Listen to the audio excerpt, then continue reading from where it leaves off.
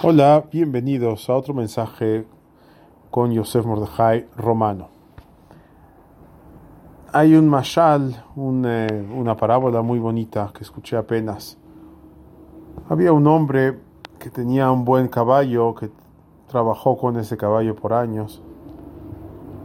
Y con el tiempo el caballo envejeció y el hombre ya no sabía qué hacer con su caballo. En una ocasión estaba caminando, cabalgando, y el caballo se cayó en un pozo. Dijo, esa es mi oportunidad de la vida. No lo voy a salvar. Voy a tirar tierra y ya lo voy a enterrar. Cruelmente lo voy a enterrar vivo. Entonces empieza a cavar con la pala que tiene.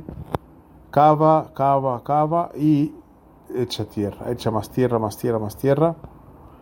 Y voltea a ver. Se da cuenta que el caballo no nada más que no fue hundido por esa tierra, sino que además el caballo está a punto de salir. ¿Cómo fue?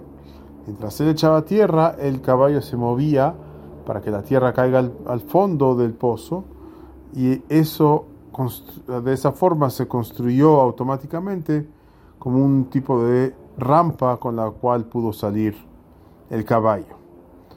Y gracias a esa misma tierra que le tiró el patrón, el dueño, se liberó. Esta es el mashal, la parábola. ¿Cuál es la moraleja? ¿Qué podemos aprender de esto? A veces la persona siente que los problemas, las dificultades, los obstáculos de la vida son como tierra que le van tirando desde el cielo, baldes y baldes de tierra, pero realmente no es así.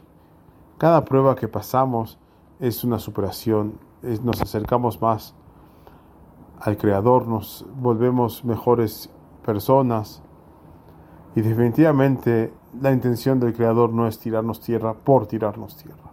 Al revés, es que nos levantemos y nos sobrepongamos a las pruebas, tal como el caballo hizo, que con un poco de tierra pudo salir adelante. Nosotros también, muchas veces, el Creador tiene preparado para nosotros grandes cosas buenas, y antes de darnos esas cosas, Él decide mandarnos una prueba, a ver si nos enojamos, a ver qué tal la pasamos. Entonces, nadie quiere prueba, debemos pedir no tener que pasar pruebas, pero también tenemos que entender que si pasan, es para nuestro bien. Buen día a todos.